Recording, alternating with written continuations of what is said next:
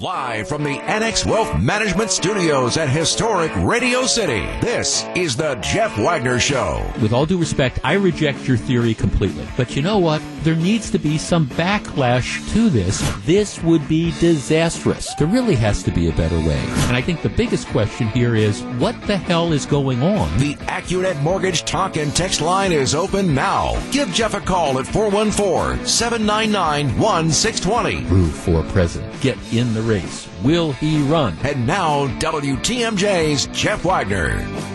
Good afternoon, Wisconsin. Let me give you an update on a story. It comes from Greenfield. Greenfield is, of course, the Mayberry of Milwaukee County. We have talked about Greenfield before. The big 4th of July conflict. You will remember the guy who has the 4 Civil War cannons, and for 40-plus years, with the blessing of the police chief, he would take the cannons to his daughter's home. She lived in Milwaukee, of all places, and they would, at 4 o'clock in the afternoon, they'd have a big 4th of July party, and they'd fire off the cannons. Boom, boom, boom, boom. Then they'd reload, and they'd fire them again. Boom, boom, boom, boom. So the whole thing lasts maybe 30 seconds, all right? And people from the neighborhood embraced it. It was just a lot of fun. Well, his daughter moves to Florida. So then he decides he's going to do it in Greenfield at his home. And again, you have the authorities who decide, oh my God, you can't do this. It's the 4th of July. We're going to have noise. So he's done it the last couple years. The first year generated a handful of complaints. I'll talk about that in a minute. The second year, no complaints. This year, he has the party. And what happens is, honest to goodness, I'm not making this up. The police crash the party. They show up in anticipation of the party. This is Greenfield, where I guess there's not a lot to do. And so they show up on the 4th of July, and they tell him in advance, we're staying here. We're not going to allow you to do this. And ultimately, the guy backs down, and the police say, look, we're sorry, we're here, but we're not going to permit you to do it. Now, hopefully there aren't cars being stolen or people being robbed anywhere else in Greenfield while they're committing time to show up at this guy's 4th of July party. But the promise that the police give him is, we'll moving forward, we'll try to see if we can work something out so you can continue to shoot these things off. And he was at least temporarily satisfied. Now, I've got a couple questions. First of all, why didn't Greenfield, and when we've talked about this, and I think we did it 2 times in the last couple of months, I would say 95% of our calls from Greenfield and from elsewhere were kind of like, oh, for goodness sakes. I mean, really, why don't you let this guy do this give him a permit to do this particular activity? The idea that, it's going to be disrupting people. Well, all right, when Otis drives his ice cream truck down the main street in Mayberry, it makes a little bit of noise. Why can't we work this all out? And so Greenfield, now they say that they're willing to take a look at this, although I'm kind of skeptical about that, especially given the mayor, and the guy who's been the mayor of Greenfield's been there just forever. The mayor quoted in stories talking about how, he's dubious about cannons being fired anywhere near homes. And he said, the problem is, the first year I got a complaint about a baby that was trying to sleep and that a window rattled and that somebody was afraid that if the guy had cannons, he might have other guns as well. Somebody was afraid if he had cannons, he might have other guns as well. Somebody was afraid that if he had cannons, he might have other guns as well. Yes, that is as stupid a concern as it sounds. But so the mayor of Greenfield, I'm not sure, is on board with this. Bottom line is, the Common Council, the mayor, and to an extent the police department. I'm sympathetic with the police department. They had to go over there because, again, this was this big violation. I'm not sure how committed they are to working with this man, to have some common sense, to let him shoot off the cannons, boom, boom, boom, boom, boom, boom, boom, boom. But we will see. But in any event, if you're wondering what happened, yes, the police went out to the man's house and they shut him down before the cannons could be fired. So no window panes rattled, no baby woke up, at least until like the neighborhood dog started barking or something like that. Will the tradition resume next year? Who knows? All right. bird scooters are going to be allowed in Milwaukee. That's the upshot of action by the Common Council and by the governor. I think this is going to ultimately fail. I will explain why. 414-799-1620. That's the Acunet Mortgage Talk and Text line.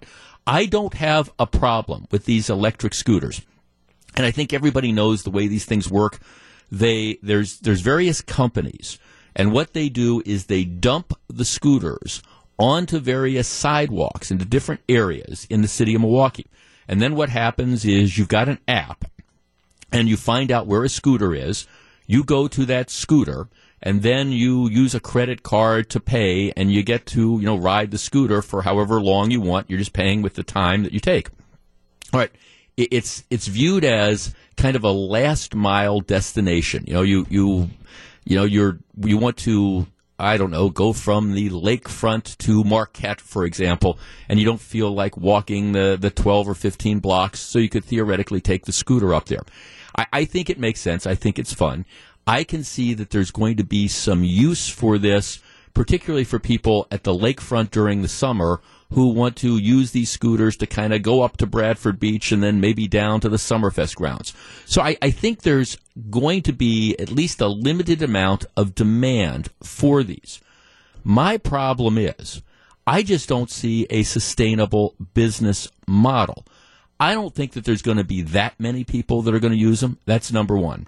Number two, the people that do use them tend to be extremely hard on them. As I was saying to Martin and Steve, one of the things they're finding in other cities is they think these things would have a lifespan of 2 months or 3 months, and instead they're finding it's a couple weeks because people just they're very, very hard on these things, and they don't have the durability that people thought.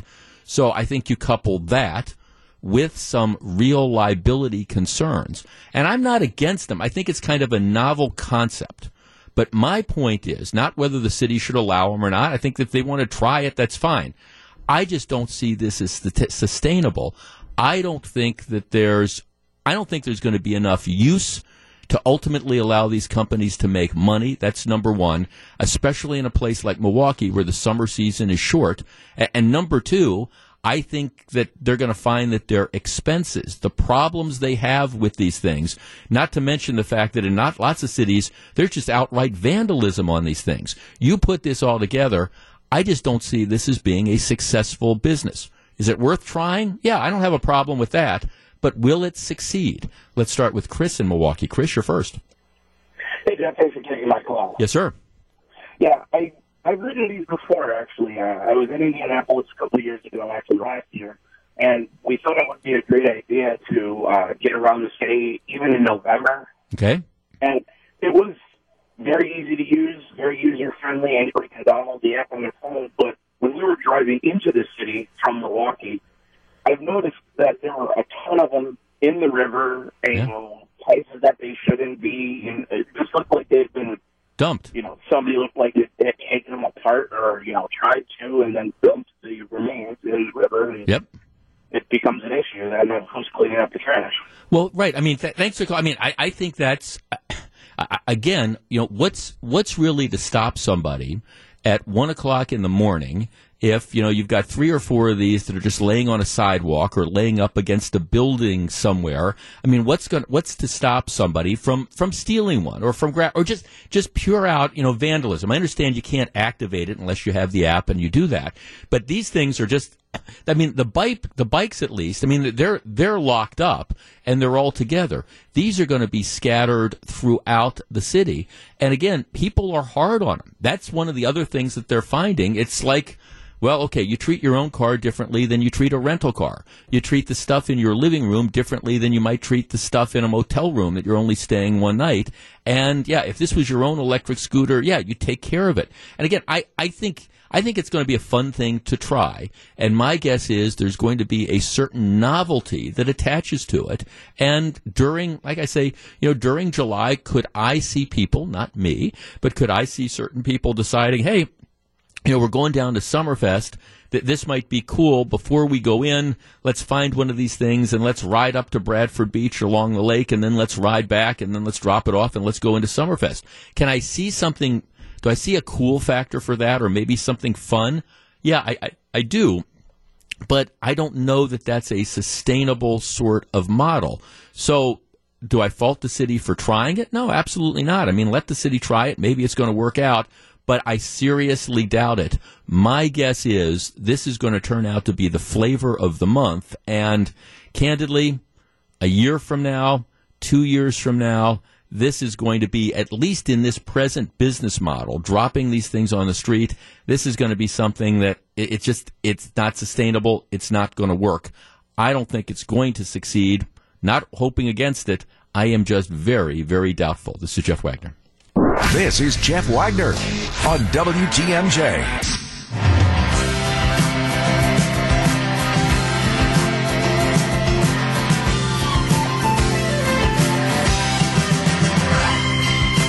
So very glad to have you with us. All right. Every once in a while, I understand that we're supposed to be, in this world, politically neutral. And in so many different walks of life, you're not supposed to have opinions. But every once in a while, you want to sit there and you want to say, look, there are historical facts that you cannot ignore. For example, we had slavery in this country. It's nothing that anybody is proud of, but you've got a flag of the 13 colonies, and yes, they had slavery during that time. Does that mean that we can't display that flag of the 13 colonies, or we need to remove it from museums, or we cannot put that flag out on tennis shoes because some people might make this association?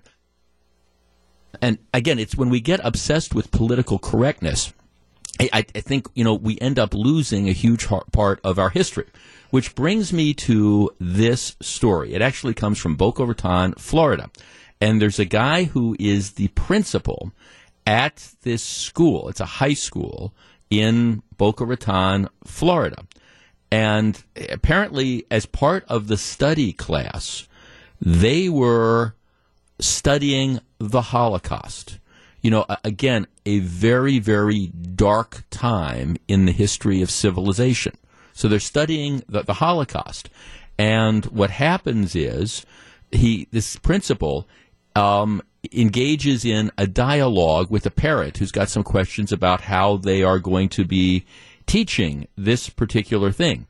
And apparently in an email exchange with a parent, the principal says the school offered an assembly and courses on the Holocaust, but they were optional and could not be forced upon all students. Okay, they're optional and cannot be forced upon all students because, why? Heaven forbid that we should, teach students about what happened in World War II and what was done to an entire race of people? I mean, what's this about this idea that it can't be forced upon people? And then he goes on and he says, I can't say the Holocaust is a factual, historical event because I am not in position to do so as a school district employee. I can't say the Holocaust is a factual, historical event because I am not in a position to do so as a school district employee. I don't even know what that means. Okay, so does that mean because you're a school district employee, you can't say that we had a Revolutionary War, or you can't say that there was a Civil War, or you can't say that, 50 years ago, we landed a man on the moon? What do you mean? You can't say it's a factual, historical event because you are a school employee. I mean, there are facts and then there are opinions. The Holocaust is a fact. Then he says, I do allow information about the Holocaust to be presented. Oh, that's nice. And I allow students and parents to make decisions about it accordingly. I do the same with information about slavery. I don't know what that means either. I mean, it's okay. We're not going to teach that there was slavery in this country because you're a school employee. I mean, all right, yes, there was slavery. Very dark time. One of the ways that you learn from history is you educate people and you teach people about it. Yeah. I don't understand how you can run a history course, an American history course, that focuses on that period of time, the 1700s and the 1800s, leading up to the Civil War and the Emancipation Proclamation. How can you teach that unless you're teaching slavery?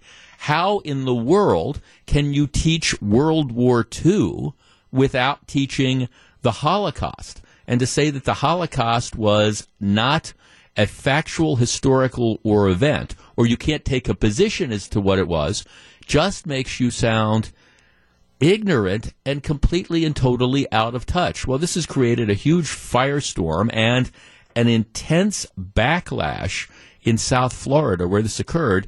I think it should have an intense backlash regardless, because you don't need to be Jewish to appreciate the horrors of the Holocaust. Maybe you have some special insight into that, but I mean, I think all of us, regardless of what our religious belief is, should be absolutely appalled that you had, in this case, Nazi Germany trying to exterminate a particular race of people. I mean, and again, you don't have to be Jewish to appreciate the horror of it, although I'm sure it adds something extra to it.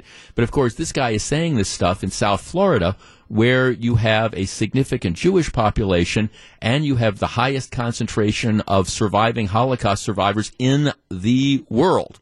So ultimately, they started off by saying, well, we're going to give him a couple classes to, educate this guy on this. And then ultimately they decided, well, he's probably gone too far, and they fired him because he can't say as a school district employee whether the Holocaust is a factual historical event. And he adds, not everybody believes the Holocaust happened. Well, not everybody believes that we landed a man on the moon. All right? Not everybody believes that. Not everybody believes the earth is round. There are still some people in caves somewhere who think that the earth is flat, and if you sail far enough away, you're going to fall off the edge. Not too many, but they're out there. I know that they're out there. Just because you have crackpots out there who have certain beliefs, if you're an educator, doesn't mean you teach the facts. Not everyone believes the Holocaust happened, so I can't say it, and we're not going to mandate it. This guy does not belong in a classroom. He does not belong supervising children, and the Florida School Board finally got around to concluding it. I can't say the Holocaust is a factual historical event. Give me a break. This is Jeff Wagner. Jeff Wagner on WTMJ.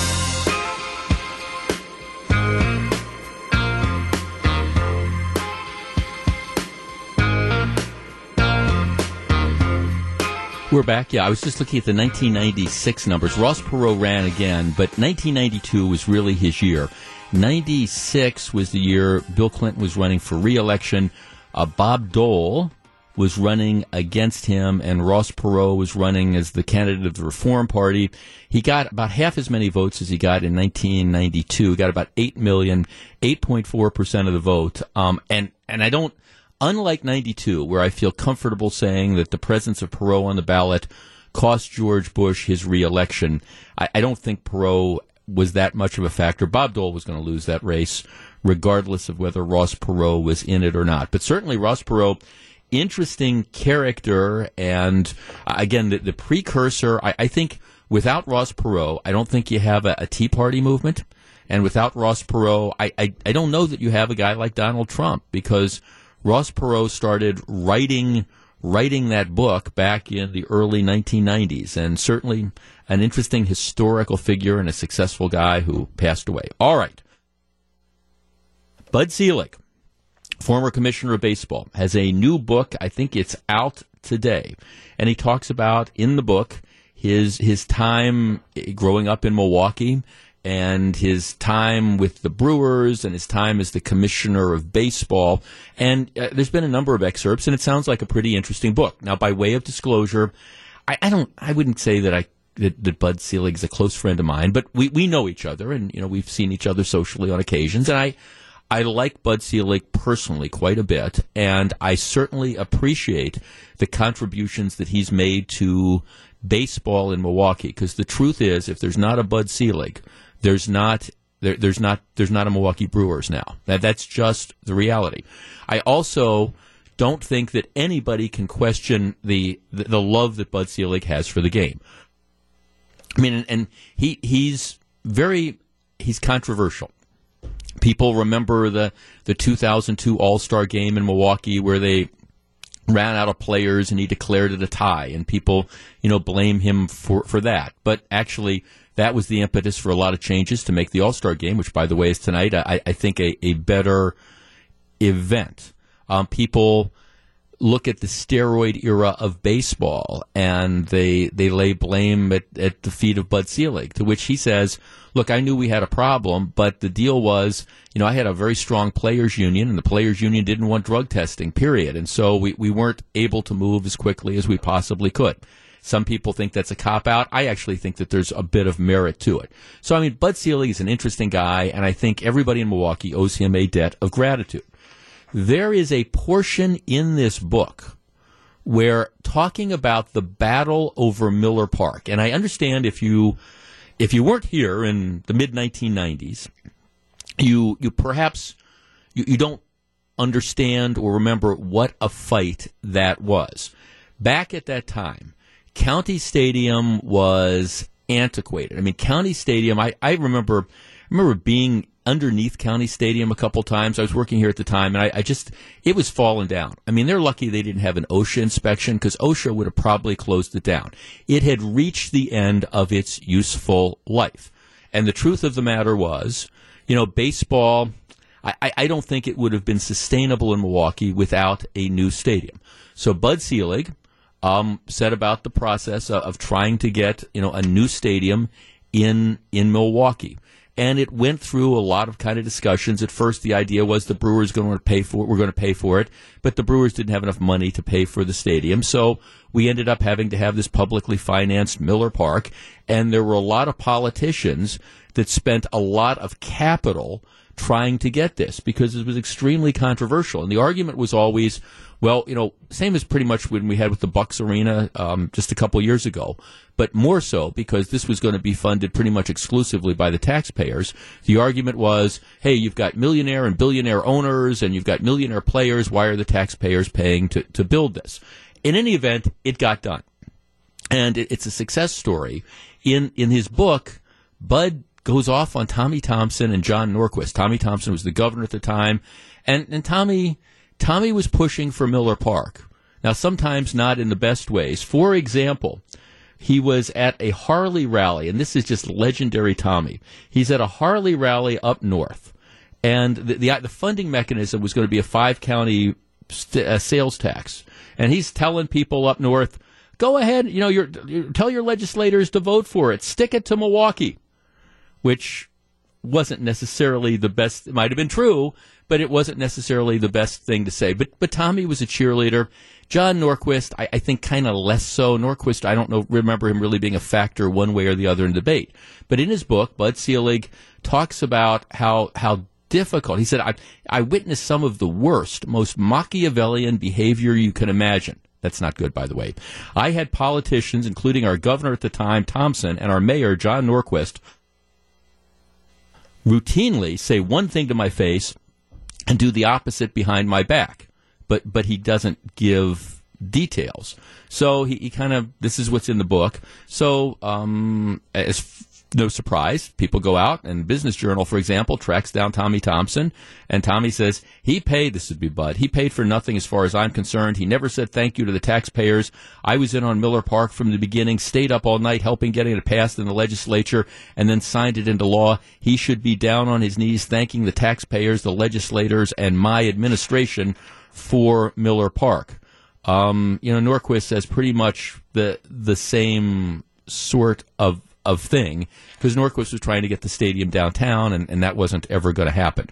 But so now you have years and years after the fact, where Miller Park, it's on the verge of being paid off. Now you have the guy who was the governor at the time, and you have probably the leading proponent at the time.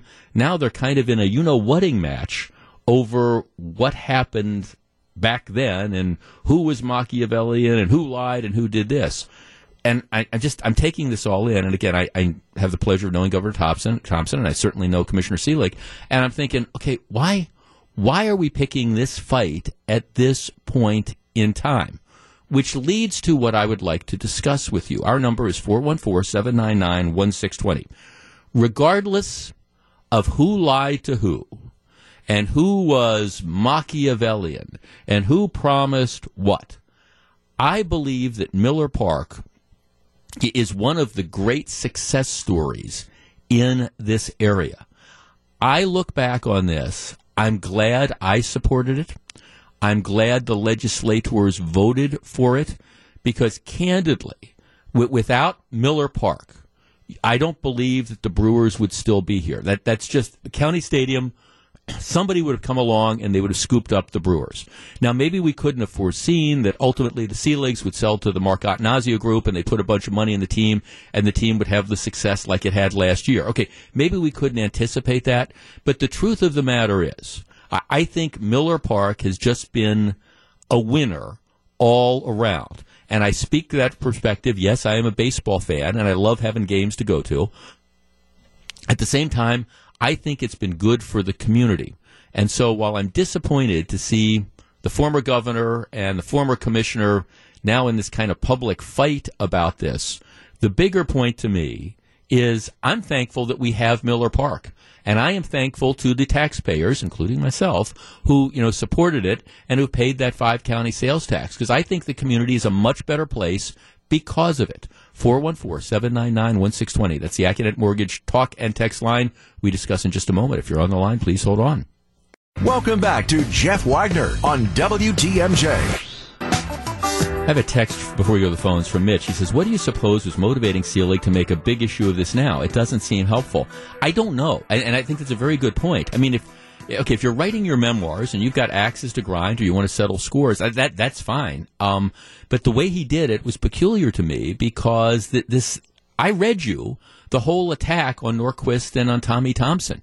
I guess if I was helping the commissioner write the book and I saw that, I would say, just so you know, Commissioner, this is going to stir up a huge hornet's nest. And if you want to do this, okay, let's devote some pages to it. Explain what you mean when you thought that they were Machiavellian or they were double dealing or whatever. Let's devote a chapter to it. Let's devote several pages to it. Let's not do it in a drive-by fashion if you feel it's necessary to include it. So I agree. Why you would do it in this form doesn't matter. But the bottom line is, see, I don't want to detract from the story. Regardless of how this got done, I'm glad Miller Park did get done. Armando in Green Bay. Armando, you're on WTMJ. Hi. Yeah, I remember staying up really late because I was a lot younger. Mm-hmm. And I was listening in bed, and I was like, how could you let the Brewers go? Yep. How could you let them go? And when they got it done, I was like, thank you, Petak. Yeah, George Petak. And he lost his election because of that. Right. Yeah, for people who might not be familiar, George Petak, great guy, state senator from Racine. Racine is, of course, included in the 5-county tax. He had originally come out against it, but he switched his vote in order to make sure the motion carried, and as a result, he got voted out in a recall, which was just an absolute tragedy. But I just don't think I just don't see how you can look back 20 plus years later and not say, my God, I'm glad. However they did it, they got together and built Miller Park, because it's just, I don't think you can argue that it's been a great thing for this area. The other thing I'd say too is like now people know they can go down there. Being up here, you have a lot of butts. Yeah. Down there.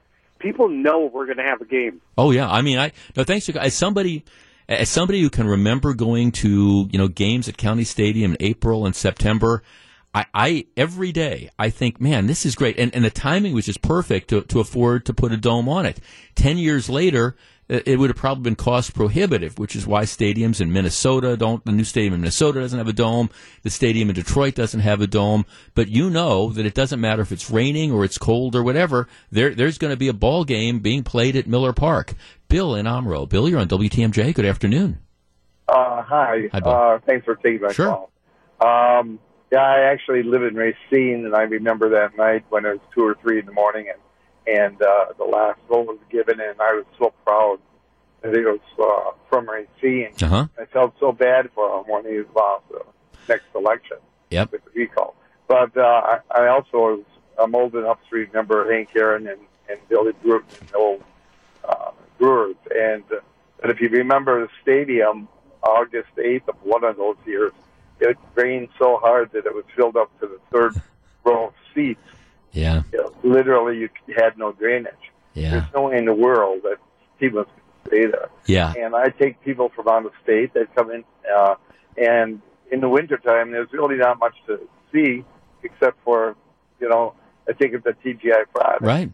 And it's a great place to take them. They get to see the field. They get to see how great it is. Right. And, it's just, there's nothing bad about it. It is. No, I think it has been an economic engine for southeastern Wisconsin, and I guess I think it's been good for the entire state. Now, if you don't remember what the huge debate was about, you weren't living here at the time or whatever, there were a lot of, first of all, outside of Milwaukee, there were a lot of Democrats who were against it because the Republicans were pushing it. So it was political to that sense. But then there were, a lot of legislators who were under pressure because their constituents, people in La Crosse, would say, well, why are we going to fund it? To which, you'd have the response, well, it's going to be paid for largely out of this 5-county sales tax. So why do you really care about that? But I can't tell you how heated that debate was. I won't say that's the most heated debate that I've been involved in over all the years I've been on the radio, but it's definitely in the top 2 or 3. Dave in Waukesha. Dave, you're on WTMJ. Hello. Hey, Jeff, how you doing? Real well, thank you. What do you think? Well, first of all, I think obviously that it was worth the fight, but with one caveat is the fact that if they don't honor the sunset date on the sales tax, forget anything going forward because nobody's going to trust them. Yeah, I think that's going to happen. Don't you really? I don't think that. I know some people have talked about figuring out new legislation to continue it. I just don't see that as a starter in the legislature. I hope not, but I'm just saying. Well, you know how that usually goes. Yep. Once a tax sticks to the wall, then it just stays there. Yep. That type of thing. And if they do that, with the cost of new venues and things like that, we're not talking 1 or 2 years down the line. We're talking about 10, 15, 20 years down the line. But, Yeah. Thanks, Dave. You're right. That is one of the things, and, you make a great point. You think of so many things where, think about the phone company. There used to be a surcharge on your phone bills that were designed it was an extra payment to use the money to install phones in rural areas. Okay, well, all right, that's not what we do with that surcharge anymore, but they figured, okay, people aren't paying attention, they're used to having the surcharge, let's now say we're not going to do it for its intended purpose, we're going to use it to expand cell phone service or whatever. You switch, and that, of course, does happen on a lot of different occasions. I don't think that's likely to happen at Miller Park.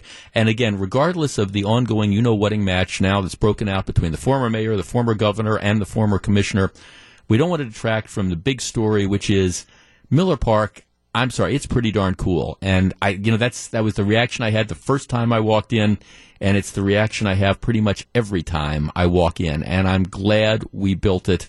Like I say, I'm glad I supported it back then, and I think pretty much everybody who did feels that same way. This is Jeff Wagner. Live from the Annex Wealth Management Studios at historic Radio City, this is the Jeff Wagner Show. And now, here's WTMJ's Jeff Wagner. Good afternoon, Wisconsin. Welcome back to the show. The love bug is dead, and I, for one, am sorry to see it go. The Beetle, the VW Beetle, which its origins go back to Nazi Germany in 1938. But the VW Beetle, which has been produced off and on since 1938, tomorrow, the last one rolls off the production facility in Mexico, and that's it. VW announced last year that they were killing production of the VW Beetle, and true to form, tomorrow is it. After tomorrow, they are not going to be making the Beetle anymore. And it's kind of difficult for me to do that because I owned a Beetle. I'll tell you about that in just a couple minutes. But Beetles were iconic. If you think back to the 60s, for those of you who were children of the 60s, that was the thing. All the hippies, drove VW Beetles or the VW buses. That was kind of the statement of the counterculture. You might remember the Disney movie, Herbie the Love Bug.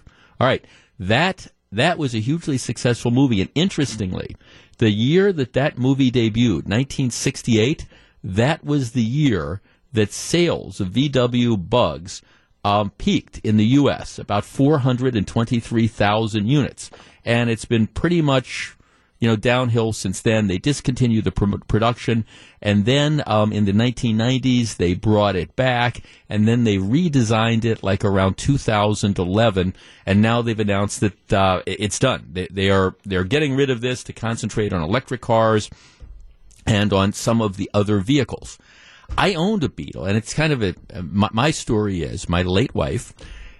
She was not a car girl particularly. She just drove cars to death, and she had a car for about 10 years, and we really needed to get a new car because the one she had was breaking down. And I took her out to look at all sorts of vehicles, and she didn't see any that she liked. I didn't like this, didn't like that, didn't want a sedan, etc. And she saw, this would have been 2014, she saw this red VW Beetle, convertible, and she said, I want it. That's the one I want. Now, I talked her out of getting the convertible because I didn't think it was practical. But that's what she wanted. So we went out, we ordered one that was made in Mexico, as a matter of fact. They delivered it in March of 2015, this red Beetle. And I will tell you something, Gru, who's producing the show today and always, actually, I'm 6'1". I fit better in that car than I did in some other type of sedans, just because the way it was designed, it had a ton of headroom. I will also say, this thing had a lot of pickup because VW used the same turbocharged engines for all their cars. So the same one that's in a sport utility vehicle is in this Beetle. And I'm telling you, you tap the gas and this thing just takes off. And it cornered like it was on rails. It was a really, really fun car to drive. In my particular case, what happened is my wife got sick a couple months after we took delivery, and she really never drove it very much. And ultimately, I ended up selling. I think I sold it about a year and a half ago, just because I didn't have room to. I was moving, didn't have room to. I didn't know what to do with it. I didn't need that extra car, etc. But I miss it. It was a fun car to drive, and I will tell you, I am a little bit surprised that the sales weren't better on the VW Beetle than they were last year, 2018. Yeah, last year. In the U.S., they sold about 14,000 Beetles. 2017, about 15,000. 2016, about 15,000. So, I mean, it had kind of plateaued out. People weren't buying these cars. But to tell you the truth, I'm not sure I really understand why that was. I thought it was a well-made car. It was fun to drive. It got great gas mileage. It had a lot of pickup. Now, admittedly, it's not an SUV. And it's not a particularly, low-cost thing. I mean, it cost a bunch of money. You're talking about, to get it tricked out with everything, you were probably talking 25 to 30 grand, I would guess, off the top of my head. But it was still a fun car to drive. And yet, not that many of us wanted it. 414-799-1620. That's the Accident Mortgage Talk and Text line. I want to talk about the demise of the Beetle. For what happened here? Why did Americans just decide that they weren't going to buy this car? I mean, it's been around forever. Like I say, it's iconic, but, the number of purchasers, I'm looking at the year-to-year sales, dropped dramatically year after year after year. They just weren't selling enough to continue to make it worthwhile. As somebody who did periodically drive one of those Beetles, I absolutely loved it. I thought it was a lot of fun, and I thought it was a lot more fun to drive, quite candidly, than a lot of the other more ubiquitous sedans and things that are out there. So 414-799-1620. That's the Accident Mortgage Talk and Text line. What happened to the Beetle? Why did it fall out of favor? And if you owned a Beetle, maybe not right now, but if you owned a Beetle at some point in time in your life, didn't you just absolutely love the car? 414-799-1620. We discuss in a moment. If you're on the line, please hold on. This is Jeff Wagner, WTMJ. Jeff Wagner on WTMJ. If you're just tuning in, tomorrow, the last VW Beetle rolls off the production line in Mexico, which is where they make them now. They don't make them anywhere else. The Beetle line, at least for the foreseeable future, is dead. And they've been producing off and on Beetles since 1938. What happened? Russell in Brookfield. Russell, you're on WTMJ. Hello. Hi, I've had a couple of Volkswagens. In fact, the second car I ever bought in 1967 when I was in the Army station outside of Seattle, I bought a 61 and drove that thing all up and down the West Coast, down to California, up to Canada. When I got out of the Army, I drove it back home, gave it to my fiancée. She drove it for years. And later on, I bought a Super Beetle, which was a kind of an extension of the conventional Beetle, had a little bit more room, blah, blah, blah. And that was a nice car, too, but their time has passed. I mean, millennials don't want one. That's a car out of the history. They want something new and modern, and they're the ones buying the bulk of the cars. And it just is a style that just time has passed. You know, and I would say that in some respects, you would think that style would be timeless. But obviously, you're right. I'm wrong. You know, that people just look at it. It just ran out of steam. You know, I was going to buy a Super Beetle a while back, a convertible, and I took it to my gas station, and they put it up on a rack, and the bottom of it was all rusted out. It was just a cancer case, you know. I said, take her down. No, you're not going to have. I'm not going to do it. It was just a challenge. That wasn't worth it. Right. Well, no, thanks to God. I mean, I will, like I say, and maybe it's kind of a marketing thing because look, honestly, I think most of the people that bought them were women, and that's where they kind of marketed the cars to. I mean, my late wife saw it, just fell in love with it. But I understand there's a trend now. Everybody wants sport utility vehicles, and the VW Beetle is the exact opposite of that. But it was, in all honesty, the one we had, it was a fun car to drive. It handled well. It had front-wheel drive. It was great in the winter. It really moved. I mean, like I say, it was one of those things where, I mean, I'm driving my SUV, and I know what it takes to get it up to 70 miles an hour. That Beetle, all of a sudden, I'd be on the freeway, I touch it, and I'm going, oh my gosh, I'm going 85, and then you'd have to back off. It was just a fun car to drive, but obviously not enough people decided to do it. Danny in West Dallas. Hi, Danny. Hey, how you doing, Jeff? Real well, thank you. What happened to the Beetle? You know, everybody wants everything bigger and better now. So I think plain and simple, it got swallowed up by that. My parents used to have a Beetle. About 25 years ago, I was looking through a car catalog, one of those great colored ones where you can see all the exotic cars. Right. And we got a chance to buy a 68 Beetle that was used in Herbie the Love Bug. Really? So it was an actual real movie car. And my dad surprised me by buying it. And so I got to drive the thing, half a dozen times, and just had a blast. Took it everywhere I possibly could when he let me. And, still have the car. And I don't get to drive it, of course, anymore, but we still have it. But, when I heard you mention it on your show, I thought, oh, that's too bad, because every time I see one, I think of the one my dad bought. No, it is. No, thanks for calling. No, and like I said, it's a fun car to drive. Okay, Jeff, I always wanted one since I was 16, but never owned one. I now need a new car, and my husband told me I should get the Bug convertible that I always dreamed of. I want to, but I'm afraid that the parts are needed. How long will they carry them? I wouldn't be concerned about that. I mean, there's all sorts of cars that have gone out of production, and they still have the parts for them. And how they handle in the snow, do you know? I can just tell you my experience. The one we had, the 2015, it handled extremely well in the snow. Matter of fact, it handled better in the snow because I think of weight distribution and all. It handled better in the snow than a lot of other cars did. So I wouldn't let that be I wouldn't let that hold out. This year, apparently, the final edition that they're rolling out with is, they call it the final edition Beetle. They are producing, you've got a coupe or a convertible, but I think only in two colors. Ours is in red, beige or light blue. Apparently, those are the two colors that they're coming out with. But, I mean, I'm sure there's used cars that are out there as well. It was just a fun car to drive. 414-799-1620. Lisa in Elkhart Lake. Lisa, you're on WTMJ. Hello. Hi there. Hi. We had a red VW Beetle convertible with tan interior. Bought it used as an extra car for when kids were in high school and college. Our daughter ended up taking it to school in Indiana and drove it back and forth for 3 years, and it was amazing how many things and people and memories. How comfortable it was. Yeah, it was a great car. Did you have the little flower pot on the front dashboard with the flower in it and all? Of course. Yeah. And we had flower insert things on our back lights. Right. It came that way. We didn't.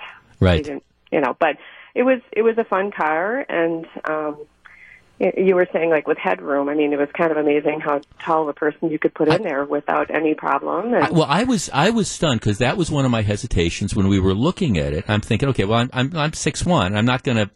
Obviously, I knew I was going to be driving the car at some point in time, and I wasn't going to get something that I couldn't comfortably drive. But just the way they had it shaped, I think I had more headroom than in traditional sedans and stuff. That was no problem at all.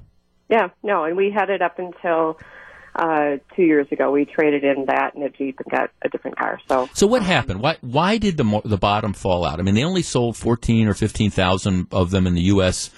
every year for the last several years. I mean, did it just fall out of style, or what do you think happened?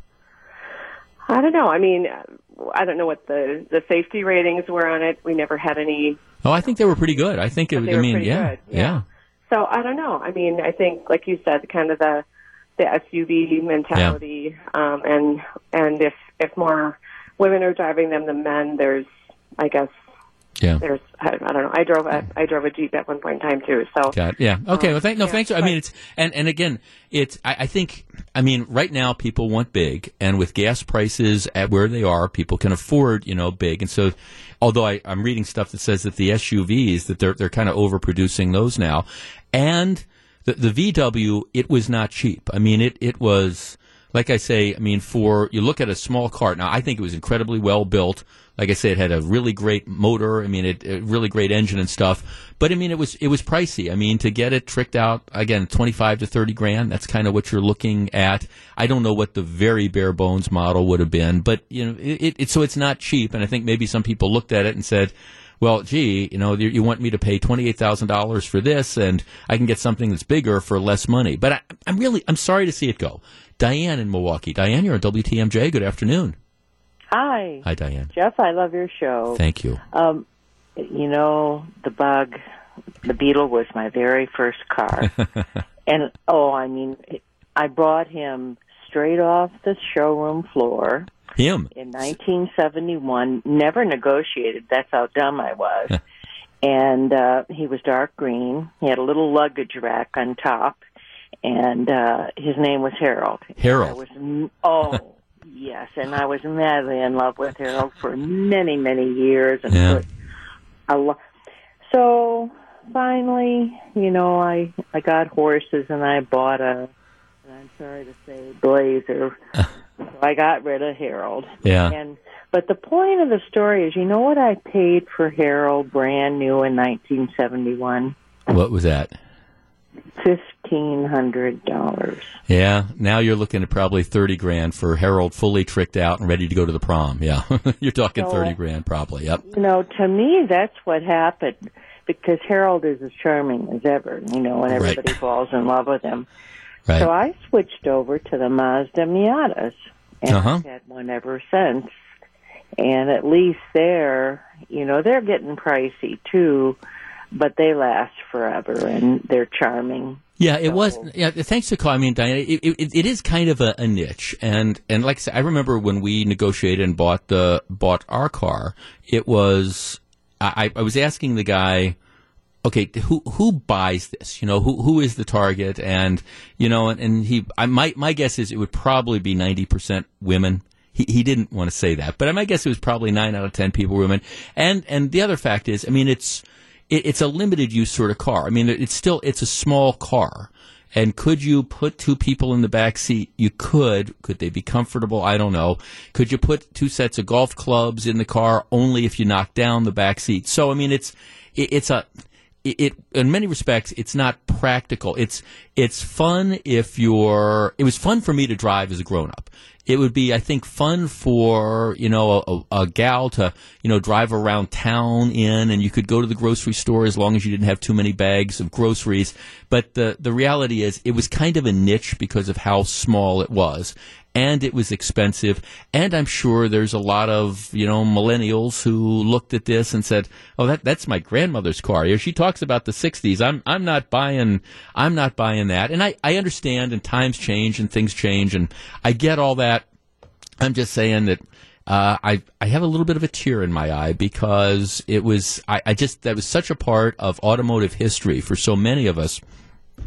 Growing up, we all saw the VW Beetles, and as somebody who owned one, it was a lot of fun to drive, but times change, tastes change. In any event, the last production model, the last car rolls off the line tomorrow for the VW Beetle. This is Jeff Wagner. Back for more. Here's WTMJ's Jeff Wagner. So very glad to have you with us. I think in this one area, they should have to tell you how much it is going to cost. I am talking about prescription drugs. Now, generally speaking, in advertisements, sometimes the advertisers tell you how much a product costs. Most times they probably don't in their ads. They'll say, hey, buy Jeff's widgets, come on down to Jeff's widget store, et cetera, and they're trying to tell you how great Jeff's widgets are, but they don't tell you exactly how much it costs. All right, that most advertisers don't, figuring, all right, they'll get you in the store and you'll be able to see how much these things cost. So that's the way advertising generally works. When it comes to medical services, whether it's doctors or hospital stays or prescription drugs, one of the big factors driving cost is what I would describe as lack of transparency. You sign up for a colonoscopy. You're going to get the colonoscopy. But you don't negotiate price as a general rule. And I bring this example up because I'm having one in August. So that's I will if I can go through this, anybody can. So we're gonna have a discussion about that. I'm doing this to try to make sure that I'm healthy. I think I am, but also to inspire other people to do it. But so the doctor says, okay, Jeff, you're due for the colonoscopy. He gives me a referral. I call up the place, make sure it's covered by insurance, and then sign up. But I'm not actively, okay, well, how much is this going to cost? I'm not shopping around to see who's going to do the colonoscopy. I don't know how much it's going to cost. I have a rough idea of what, my deductible is going to be and something like that. But anyway, I'm not competitively shopping for this. Well, they don't have to advertise. They would tell you if you asked, but most people don't end up asking. Well, if you've listened to radio, and obviously you have if you're listening to me, or you watch TV, one of the things you see nowadays is, depending on what show you're watching, I don't think you can go an hour without seeing somebody running an advertisement for some drug. And have diabetes? Okay, this is the new thing for diabetes too. Do you have this particular problem? Do you have that particular problem? Well, ask your doctor about this drug or whatever. And the idea is to encourage, people to go and talk to their doctors about the drugs. Now, at the end of the ad, most of the times they have all these disclaimers where whoever's doing it reads really, really fast and tells you all about the different things, including this fact, if you take this, in certain cases, it could make you, grow a third ear or something like that. And they give that disclaimer in really, really quick language. But the ads don't tell you how much the stuff costs. What President Trump did in an executive order is he said that if these drug companies are going to, he directed the Department of Health and Human Services to issue a rule. The rule says that drug companies, if they're going to advertise a drug and the drug costs, the list price of the drug costs more than $35 a month, they have to include the list price in the ad. So if they're telling you, hey, this is the greatest thing since canned beer, et cetera, but it turns out the drug costs $3,000 or $4,000, they have to put that in there. That's what the rule said. The drug companies didn't want to have to do that. And the drug companies argued, well, first of all, you shouldn't be able to control what we say in our ads. You shouldn't be able to force us to put stuff in. Secondly, they said that, okay, people don't pay list price. The price that folks are going to get charged for the drug is going to be dependent on a variety of factors, including, what their insurance coverage is, whether it's in network, all these different things. So the drug companies sued. And yesterday, a federal judge, for whatever it's worth, appointed by Obama, struck down this rule. Said, nope, the administration went too far. Didn't have the authority to order the drug companies to do it. Now, interestingly, what the judge said was, hey, this might make a lot of sense. Judge said, I'm not making a decision as to whether this is a good idea or a bad idea. Should drug companies have to disclose in their advertising how much a product costs? Judge just said, I don't think under the law the administration has the authority to make this rule. This is something that Congress has to do. And that may very well be right. I mean, I'm one of these guys during the Obama years who just objected to the use of executive power with all these different orders. The judge yesterday might have been right in saying the administration didn't have the authority to order this. But Congress certainly does. And that's what I want to discuss with you. Our number is 414-799-1620. That is the Acunet Mortgage talk and text line. All right. If you're a big pharmaceutical company, and you're running ads trying to encourage people to use particular drugs, see your doctor, et cetera, should the ad have to include the list price of the drug? 414-799-1620. That's the Acunet Mortgage talk and text line. In an effort for transparency, should you as the consumer have a rough idea when you go in and you say to your doctor, hey, I saw this ad for, ABC drug, and I want it. Should the consumer at least have a rough idea that, hey, that drug might cost list price $2,000 or $3,000 a month? 414-799-1620. Transparency. Should drug companies have to include the cost of drugs in their ads? Now, many other companies, like I say, don't. You run an ad for, a car dealership. That car dealership doesn't tell you how much necessarily that particular car they're trying to sell is. They just want you to get in and look at cars. 414-799-1620. Should the drug companies have to tell us how much something costs? We discuss in just a minute. Back to take your calls. Here's WTMJ's Jeff Wagner. So very glad to have you with us. Nancy in Burlington. Hi, Nancy. Hi, Jeff. How are you today? Good. What do you think about this? Well, I think the lawsuit was a huge waste of money. I think Trump had an idea, but anyone who's got a smartphone and can use Google can Google the cost of a drug. Yeah, but do people do that? I mean, isn't that part of the problem? I do that. And as an RA, and I worked in home care and hospice for a long time, I became very conscious of the cost of medications. There's lots of medications. Pharmaceutical companies take them, tweak them a little bit, and jack the price up. Right. And you're a smart consumer, Nancy, but I don't. Most people aren't. Most people. I guess. Let me ask this: what's the downside of having a pharmaceutical company that's running an ad for its version of Viagra, for the sake of argument? They should take the ads back off television again. Okay. I get so frustrated when I hear people tell me, can I try this? What do you think about that? And I think there's other products out there if you would, and it takes up a lot of physicians' time. People coming in and asking for this new medication or that new medication. Because you saw it on TV. I heard this on the radio, and I want this. Absolutely. Yeah. The same with all the new smartphone apps for checking your pulse and checking your blood pressure, and you might have atrial fib, and these people get a little bit of an irregular reading, and they're running into the physician saying, look what my phone told me. Yeah. And so it's almost too much information. No, thanks for calling, but I'm sorry, I didn't mean to cut you off, but okay, when it comes to TV advertising, the genie is out of that bottle. They're not, the government, I don't think it could, under the First Amendment, I don't think it could stop the drug companies from advertising. Because there's so much money involved in this, they're going to continue to do that.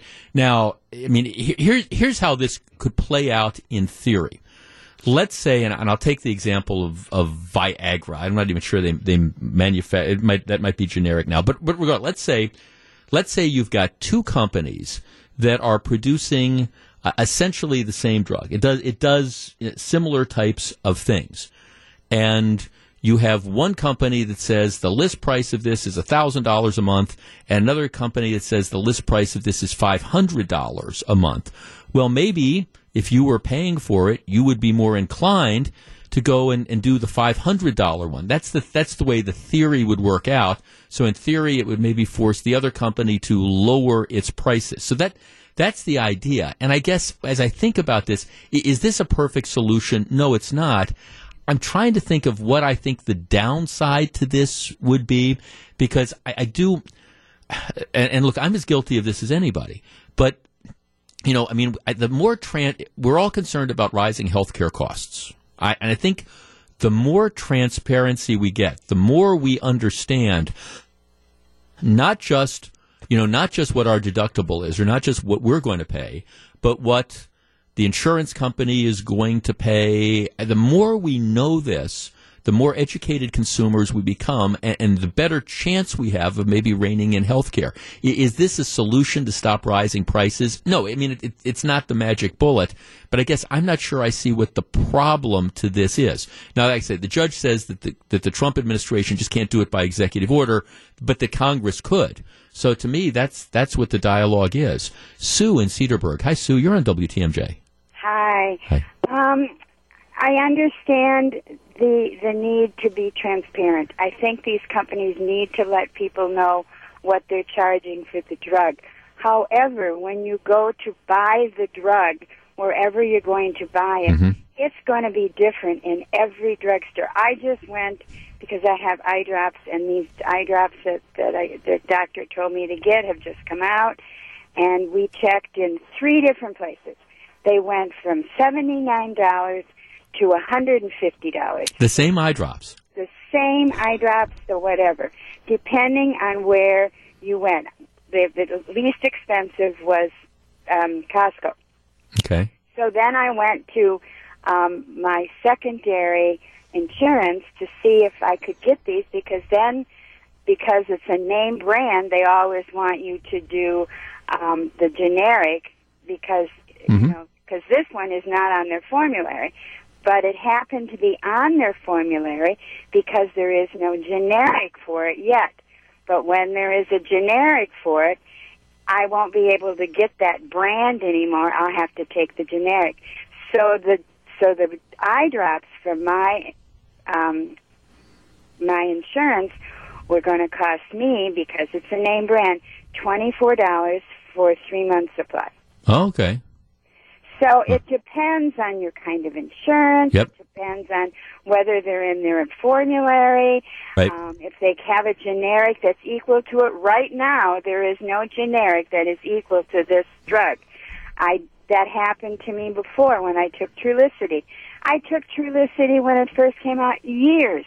All of a sudden, there's now generic, and so they're not going to pay for Trulicity anymore. I have to do the generic. And then you have to play the game, and you get sick, and you whatever. This one makes me sick. This one does this, whatever. So finally, I'm back on Trulicity. But that's the game they play. Oh no, absolutely no. I understand, and I think as we look to rein in costs, I do think there's all sorts of stuff that goes on, but I do think transparency is this key issue. And I guess I go back to what I said earlier. I don't see the downside in saying, okay, this is the list price, and then you say, okay, that's the list price, but stuff it'll vary depending on your insurance and reimbursement rates and what part of the country you're in and all these different types of factors that are in there. I guess I don't see the downside to telling people, all right, just up front, if you've got 2 competing drugs for again, we'll take Viagra as the example. You've got 2 competing drugs that do the same thing. One has a list price of $500, acknowledging it's going to be different. One has a list price of $1,000. I don't see the downside, at least telling consumers what that is. I understand that most advertising doesn't. I get it. Most advertising doesn't have the price in the ads itself. But at the same time, especially when you look at, the public component to insurance, et cetera, I don't see the downside to doing this. Will Congress get around to doing it? I don't know. In the meantime, as the last couple of calls show, it does kind of pay to call around. And if it varies from pharmacy to pharmacy, and when the doctor says, okay, where do you want me to send the prescription? Do you want me to send it to this place or that place or the other place? It might be worth saying, okay, well, let me call this place and that place and the other place and find out, how much it's going to cost me and how much it's going to cost my insurance company. Because the truth of the matter is, if we're ever going to get a rein on, any sort of rein at all, on spiraling healthcare costs, and whenever I talk about insurance, if I can digress for just a moment, I understand we're talking about some political candidates want to get rid of the private health care system and no more health insurance. We're going to have the government take it over. See, I don't think that's where the vast percentage of Americans are. I think most of us who get our insurance through our employers, etc. I think most of us are basically happy with the insurance. Now, you don't like the deductibles. Maybe you don't like how much you have to pay on prescription drugs and things like that. That, to me, instead of blowing up the system, that's where you concentrate. It's, okay, how can we figure out ways to keep medical costs in line?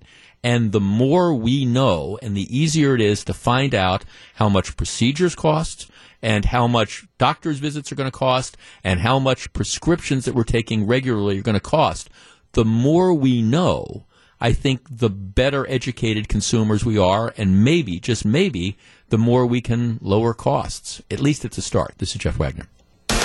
Live from the Annex Wealth Management Studios at historic Radio City, this is the Jeff Wagner Show. And now, WTMJ's Jeff Wagner. So, Tony, before you leave, you going to watch the baseball All-Star game tonight? Yes, I'll be working here, the man in the newsroom, but I'll be definitely tuned in. Oh, okay. If you were not working and so like doing it as part of your job and stuff, would you watch? If you were on, I think so. I always like the All-Star game. Do you? Yeah, for baseball. Baseball is the one All-Star game I will watch. I won't tune into the NBA or Pro Bowl for the NFL. But for something about baseball, maybe it's just the fact there's no other baseball to consume or major sports to watch. Well, yeah, and as a matter of fact, I think isn't tomorrow like the deadest day of the sports year because there's like nothing at all going on tomorrow. Yep, that's pretty typical.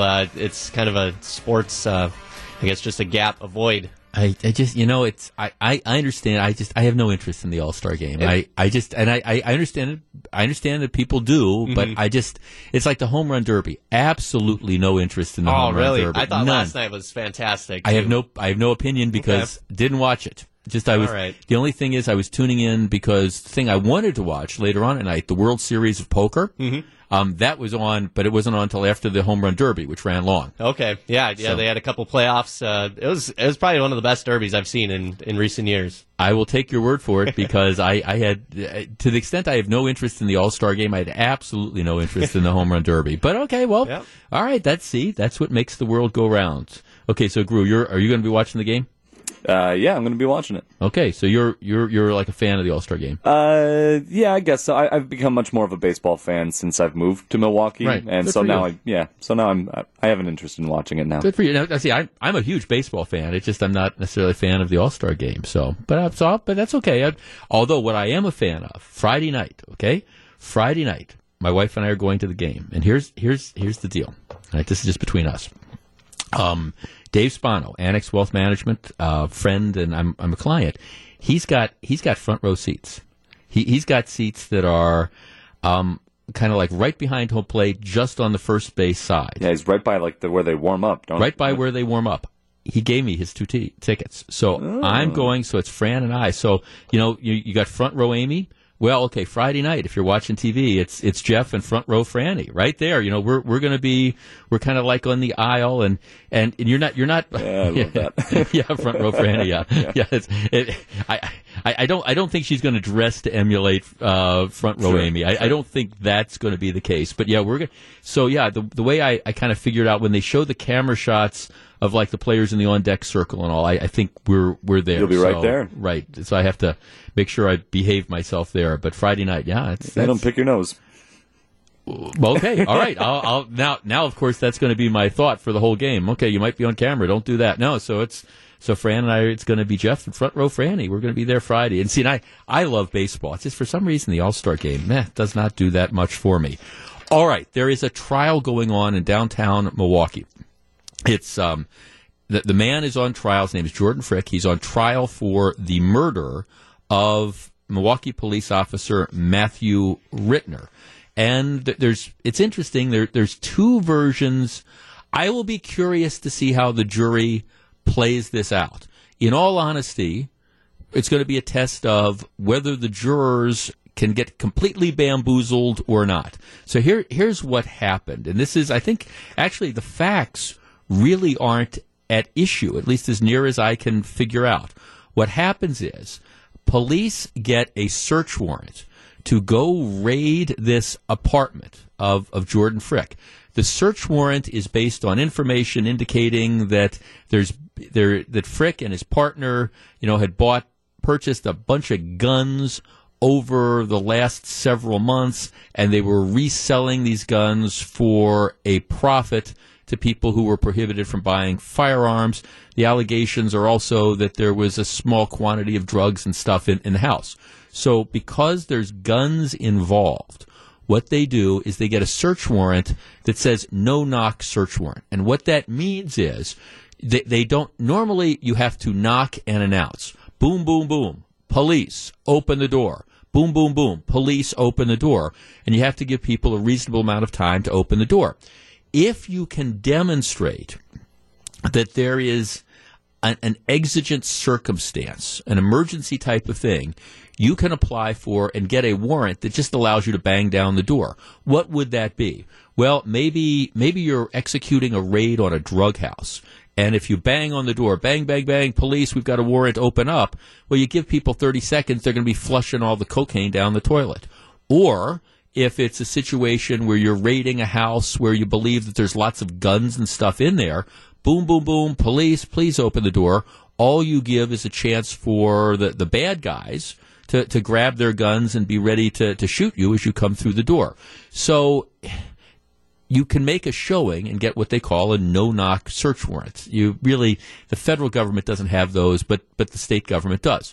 So the police, because there's guns involved, because there's drugs involved, they get a no-knock search warrant. So what they do is they go up to the house, and there's Matthew Rittner, who's one of the Milwaukee police officers, and 8 other members of the Tactical Enforcement Unit. And I've seen the Tactical Enforcement Unit at its work. These men are ultimate professionals.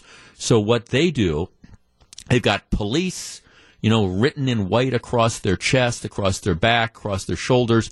You can't mistake these people. I mean, you know that they are cops. They have this no-knock search warrant. So what they do is they go to a rear entrance, and they use this battering ram, and they knock down the door while they're yelling, police, search warrant. They go up the rear stairs to this guy's apartment, and, they've got another one of these battering rams. The officers are screaming, police, police, police. They hit the door to the back door to his apartment several times, and the door doesn't give in, it opens a hole in the door. And the cops are yelling, police. At which point in time, this Jordan Frick is in the kitchen. He's got a gun, and he starts shooting through the door at the people who are yelling, police. Well, what ends up happening is Officer Rittner is shot, and he's ultimately killed as a result of this. Frick, for his part, says, I never heard them say search warrant. I heard people yell police at least twice, but I didn't know whether it was the police or not.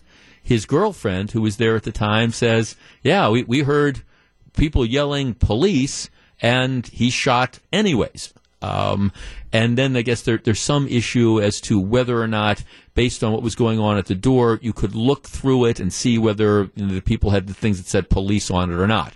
But I think that's what happened. I don't think there's any disagreement about the underlying facts. They're doing the search warrant. They announce themselves as police. He shoots, at the police. His defense is going to be, hey, this is self-defense. Even though they said they were police, I live in a bad neighborhood, and I didn't know that they really were police. They could have been, these could have been, some gangsters that, knew I had guns and drugs and money in this house, and that they would be trying to break in. So I was just defending myself when I fired the shot. So this is a matter of self-defense. Now, I guess without having heard any testimony, because they're just in the middle of their opening statements now, I think this is a tough line of defense, because even with the Castle Doctrine and even with the right to defend yourself in your home, when you're awakened and you hear people screaming, police, police, police, and you go and you grab a gun and you start shooting through the door at the people who are yelling, police, police, police, it's tough for me to understand how a jury will be able to interpret that as self-defense. Now, juries do all sorts of strange things, and I never predict the outcome of trials. I'm just saying, based on what appears to be the uncontested circumstances behind this trial, the only issue is going to be, okay, you're a small-scale drug dealer, you're a small-scale arms dealer, you're awakened, and you hear people yelling police, search, and they're screaming police, and they're coming through the door, do you get just the right to shoot indiscriminately, and is that in fact self-defense? My answer, if I'm on that jury, and that's what the facts are, it probably takes me, well, let's see, you go back to the jury room, it takes you probably 10 minutes to elect a four-person, it probably takes me about another 5 minutes to decide, on who, how I'm going to vote in that particular case. Who knows how this is going to turn out? But again, what you're going to see in this trial is you're going to see, I think, probably an examination of how the tactical enforcement unit does its job and what are they supposed to do.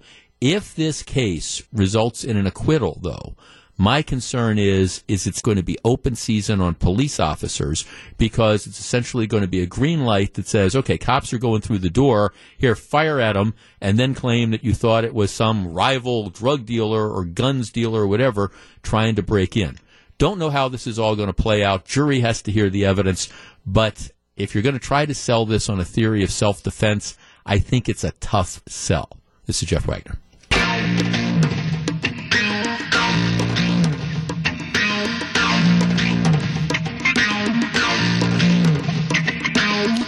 So very glad to have you with us. All right. We live in a very, very polarized country.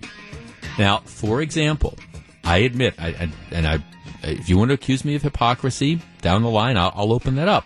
Because over the last couple of days, I have made the statement, and I have not encouraged you not to purchase Nike products.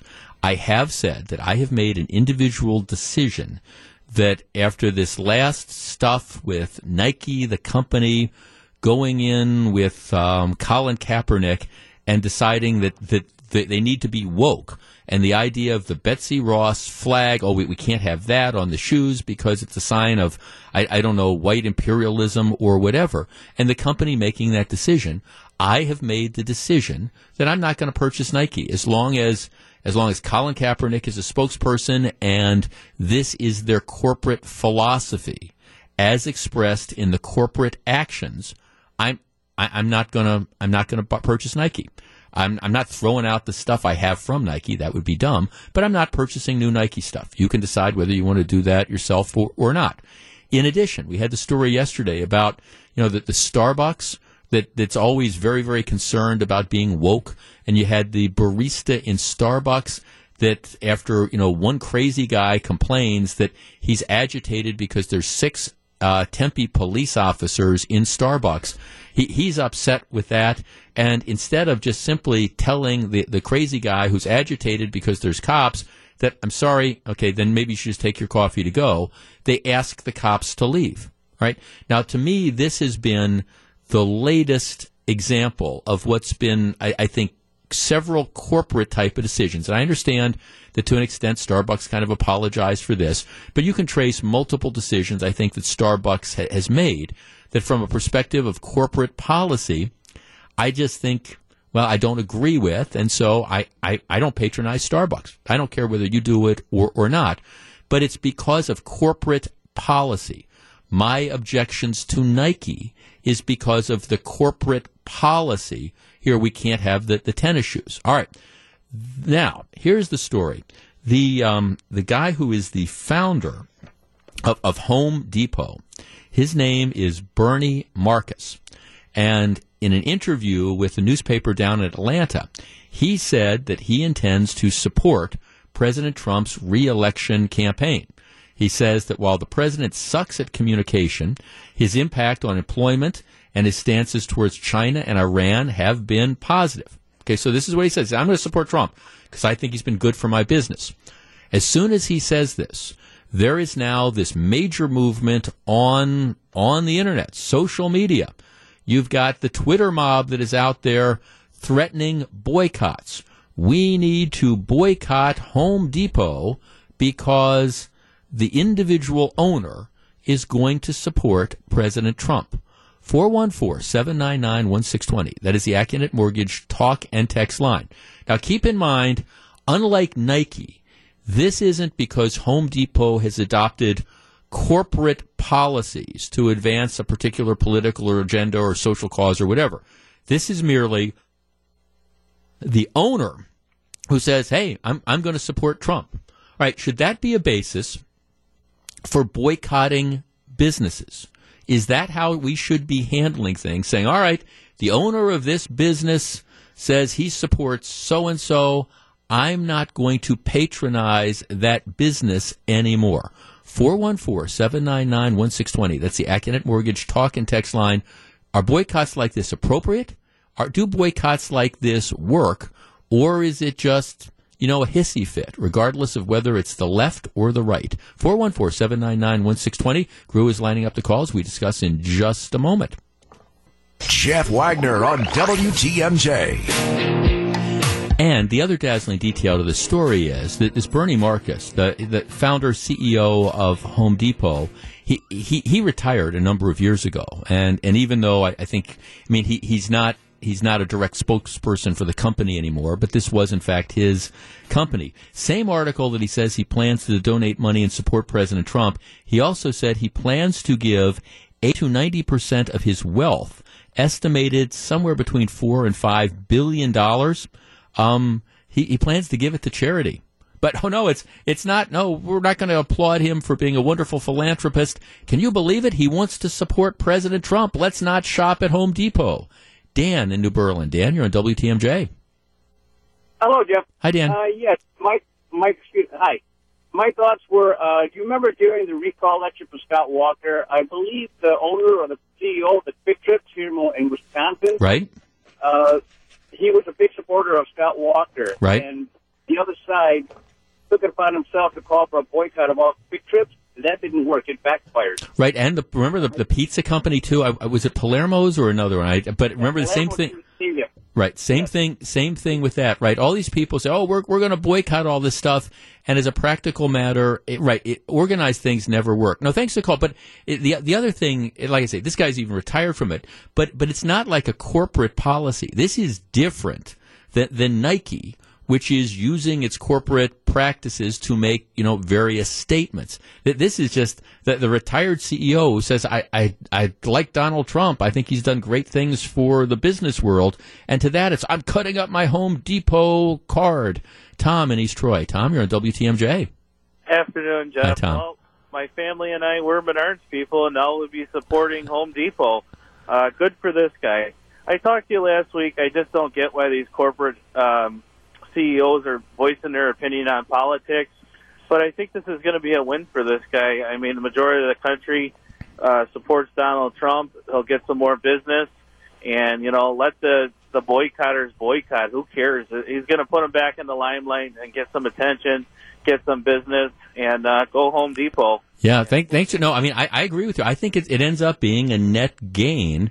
Because these things, my guess is for a lot of the people that are so outraged, and again, he's the retired CEO. I mean, it's not like he's even the current CEO. It's not even like you have a Chick-fil-A situation where you have the founders, it's a family-owned business, and they have their particular, heaven forbid, they have this religious beliefs that might conflict with what some of the woke people around the country feel, despite the fact that as far as corporate policies go, well, they play it straight up and down the line. Jeff in Cedarburg. Jeff, you're on WTMJ.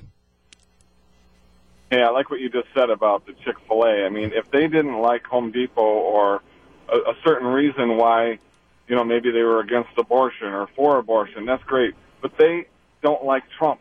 That's ludicrous. They don't like people. They don't like a certain person. Right. I'm a veteran, and I shop at Home Depot and Menards. Home Depot gives me a discount for being a veteran. Yeah. I mean, I think it's going to be a positive for Home Depot to move Trump into another level of getting more votes. I think it's crazy. Well, yeah, I think a lot of people look at that and say it is in fact crazy. And so if you have a Home Depot in your area and you like the store and you go there a lot, you mean seriously you're not going to shop there anymore because the retired CEO who's giving billions of dollars to charity when he dies says he likes Donald Trump? I mean, how petty and weird is that? And if they were selling life-saving equipment to save their child from death, would they not go to Home Depot? Right? It's all perspective. No, it is. Thanks. Right. No. Human being. No, thanks for the call. And again, see, I guess I do see a distinction between, and I'm trying to make this clear here. In this case, it's an individual who's affiliated with the company, who has a personal political thing. I see a difference between that and a company that has, as for example, a corporate policy that you might, not agree with. I think there is a distinction to be made there. But in any case, okay, you want to boycott Home Depot, go ahead. My guess is Home Depot is going to do just fine. Thank you. You're listening to Jeff Wagner on WTMJ.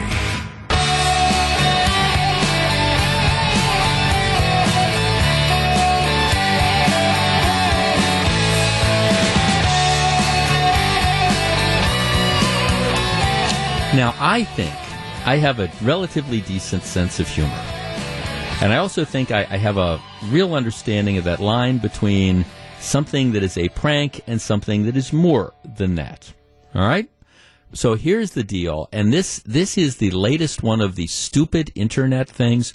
I swear, there's something about social media that just takes normal people and it lowers their IQ about 80 points. And I understand some of that. If you ever read the comments, like the newspapers that still allow comments up there, my advice is just don't read it, because you'll just feel yourself getting dumber and dumber, because you've got a handful of those trolls that are out there that are sitting in their mom's basement in their underwear, and they're just, writing. You would hope that they're just trying to spoof people, because you would hope that they really don't think like that, but maybe they do. So now the thing on the internet is, how can you get yourself noticed?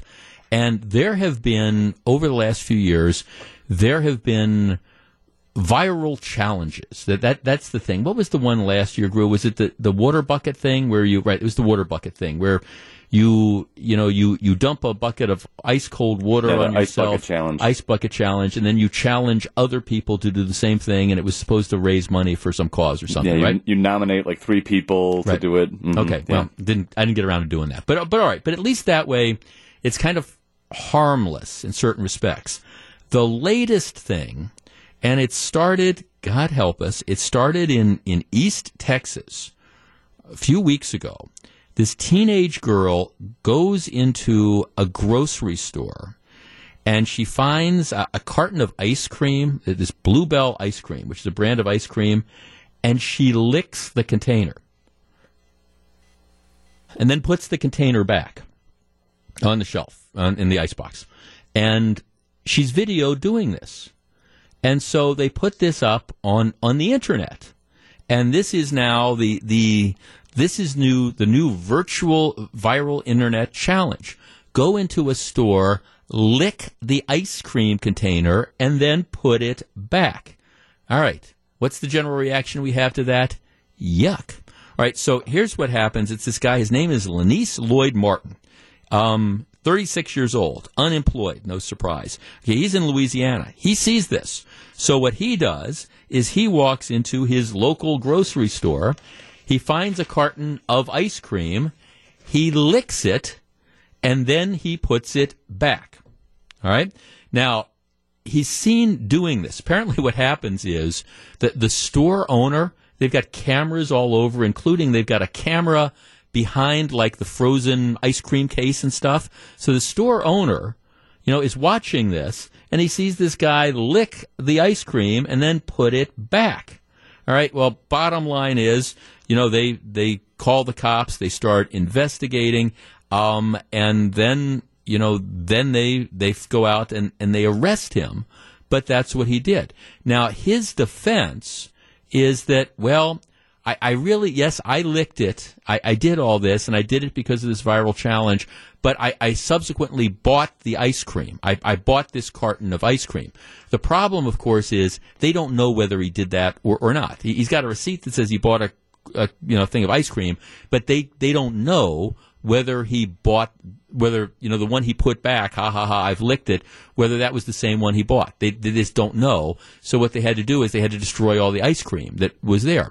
So anyhow, they've identified this guy. He's now been charged. He was arrested for, doing, what he did. And he's been in jail for a couple days because they arrested him before the 4th of July holiday, and he couldn't get to see a magistrate or something until Monday. So he spent about 4 days in jail. He was charged with criminal mischief for tampering with a product before he had purchased it, which apparently is against the law. And so, like the authorities say, we don't know if he purchased it or not, but even if he did, it doesn't matter. Our number is 414-799-1620. That is the Acunet Mortgage talk and text line.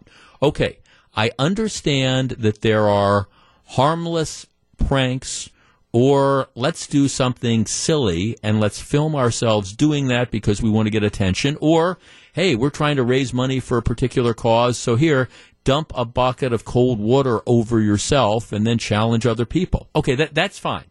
This one is people going into grocery stores and, in this case, licking ice cream cartons and then putting them back. 414-799-1620. That's the Acunet Mortgage talk and text line. I'm sorry. I don't see this as a harmless prank. And candidly, I think that anybody that does this, number one, in addition to needing to have their head examined, number two, I think you need to be charged with a crime. I don't know about you, but I don't want to go in and buy a thing of ice cream that some, joker has licked. 414-799-1620. That's the Acunet Mortgage talk and text line. Again, I try to be real careful, so especially as I get older. I don't want to be that grumpy Grandpa Simpson, hey kids, get off my lawn. I'm really not that guy. I just don't think this is a joke. I don't see this as a prank. 414-799-1620. That is the Acunet Mortgage talk and text line. We discuss in just a moment. If you're on the line, please hold on. This is Jeff Wagner. Back to take your calls. Here's WTMJ's Jeff Wagner. Yeah, and if I wasn't clear about this, what they do is, okay, let's say you've got a half-gallon carton of ice cream, and let's say it's in one of those kind of round containers. They're not sealed as a general rule. Once you unscrew the top of the container and the ice cream is right there. So what they do is, it's not just that they lick the top of the container. They unscrew, you go up to the frozen food thing, you take the ice cream out, you unscrew the container, you lick the ice cream, yuck, and then you put the cap back on. And, it's these things as a general, they're not sealed or anything, so the next person wouldn't know whether somebody had done this again. Michelle says, I will never again purchase ice cream after hearing this. Well, I understand. 414-799-1620. Let's start with David in Wauwatosa. Hi, David. Hey, how are you? Good. What do you think? I just want to preface this by saying I think it's just completely disgusting. But the specific instance that you're speaking of, where the man has a receipt and he claims that he bought it, mm-hmm. I think that the presumption of innocence should be given to this man, and the burden of proof should be on the state to prove that, in fact, the one that he licked, he put back and bought a different one. Yeah, well, I just think in our society, particularly in the last couple of years, we've been throwing the presumption of innocence away. Well, okay. First of all, the presumption of innocence is in a court of law, not in a court of public opinion. He did take a video. He took a video of himself and posted it on Facebook doing this. So, if nothing else, whether it's a crime or not, would you agree with me? It's felony dumb to do. Yes, I completely agree. This is ridiculous. I mean, half of the kids were eating Tide Pods. Yeah. A year ago now. At least now it's ice cream. So. Well, at least thanks to God. At least with the Tide Pods, they were eating the Tide Pods. In this particular case, you open it up, and this is the latest trend. And then of course you film yourself doing this, and then you post it up on Facebook. Now I don't know. It's an interesting thing about proof beyond a reasonable doubt. The problem from the store owner's perspective is, all right. You have somebody who's done this. And actually, I think the law in Louisiana, there's actually a law that prohibits tampering with food products even if you subsequently buy them. It's probably a little used thing. But I'm sorry, I'm just not going to have any sympathy for this moron who goes in and does this and thinks it's funny. And he admitted, he said, yeah, I did this. I wanted to, I wanted to, have my moments of fame. Well, okay, you got them. 414-799-1620. Ian in Kenosha. Hi, Ian. You're on WTMJ. Hi, Jeff. What a beautiful day to to have ice cream. You know? Yeah, absolutely. I'm going to have a beer in a few minutes. That's my plan. Oh, that's funny. Well, what I think that I agree with the first caller. I think that that guy is not innocent. I think it's what he got. His punishment is just. I mean, you shouldn't go around looking ice cream. It's a form of stealing in the first place, and you should buy first and then try to take video yourself doing that. I mean, what do you think? Well, no, I think see here put yourself in the perspective of the store owner. Let's not look at this from the perspective of the criminal or the perpetrator. The store owner in this particular case, what they said is they couldn't tell for sure whether the ice cream thing that he bought is the one that he licked or not. I mean, all these things look the same. So their only recourse was to destroy all the ice cream. And they couldn't take the chance that this guy, I mean, I guess the bottom line is if somebody is so, I'm going to use the word stupid, that might not be the right word. If somebody is so out there that they're going to decide that this is what they're going to do and they're going to film themselves doing it to get a laugh or to get their 15 minutes of fame or whatever, can you trust them when they say, oh, well, this is the one I actually purchased? Well, no, you can't. So obviously they have to clean out the whole ice cream thing and they have to throw all the stuff away. Bottom line, and look, do I care what happens to this one particular guy? No, I don't. But one of the frustrating things that I do care about is this is like the latest internet game that people think is clever. And look, let's do really stupid stuff on the internet, and we don't care if it's going to affect other people or not. The girl I was telling you about, the 17-year-old girl that got this started, I mean, she did it in a Walmart in Texas, and she clearly licked it, put it back, and walked away. So, I mean, this whole idea that now we have to keep doing dumber and dumber and dumber things in order to, get people's attention, and all these people saying, oh, that's really cool, that's great that you're doing that. No, it's not cool, it's not great, it's dumb. Jim in Kenosha. Jim, you're on WTMJ. Yeah, hi. I don't know if you remember 3 or 5 years ago, McDonald's worker, a cook, was putting stuff inside the burgers he was making. I don't know if it spit in it or he put some foreign substance inside the cheeseburger, then put it out and they gave it to the customer. He got caught.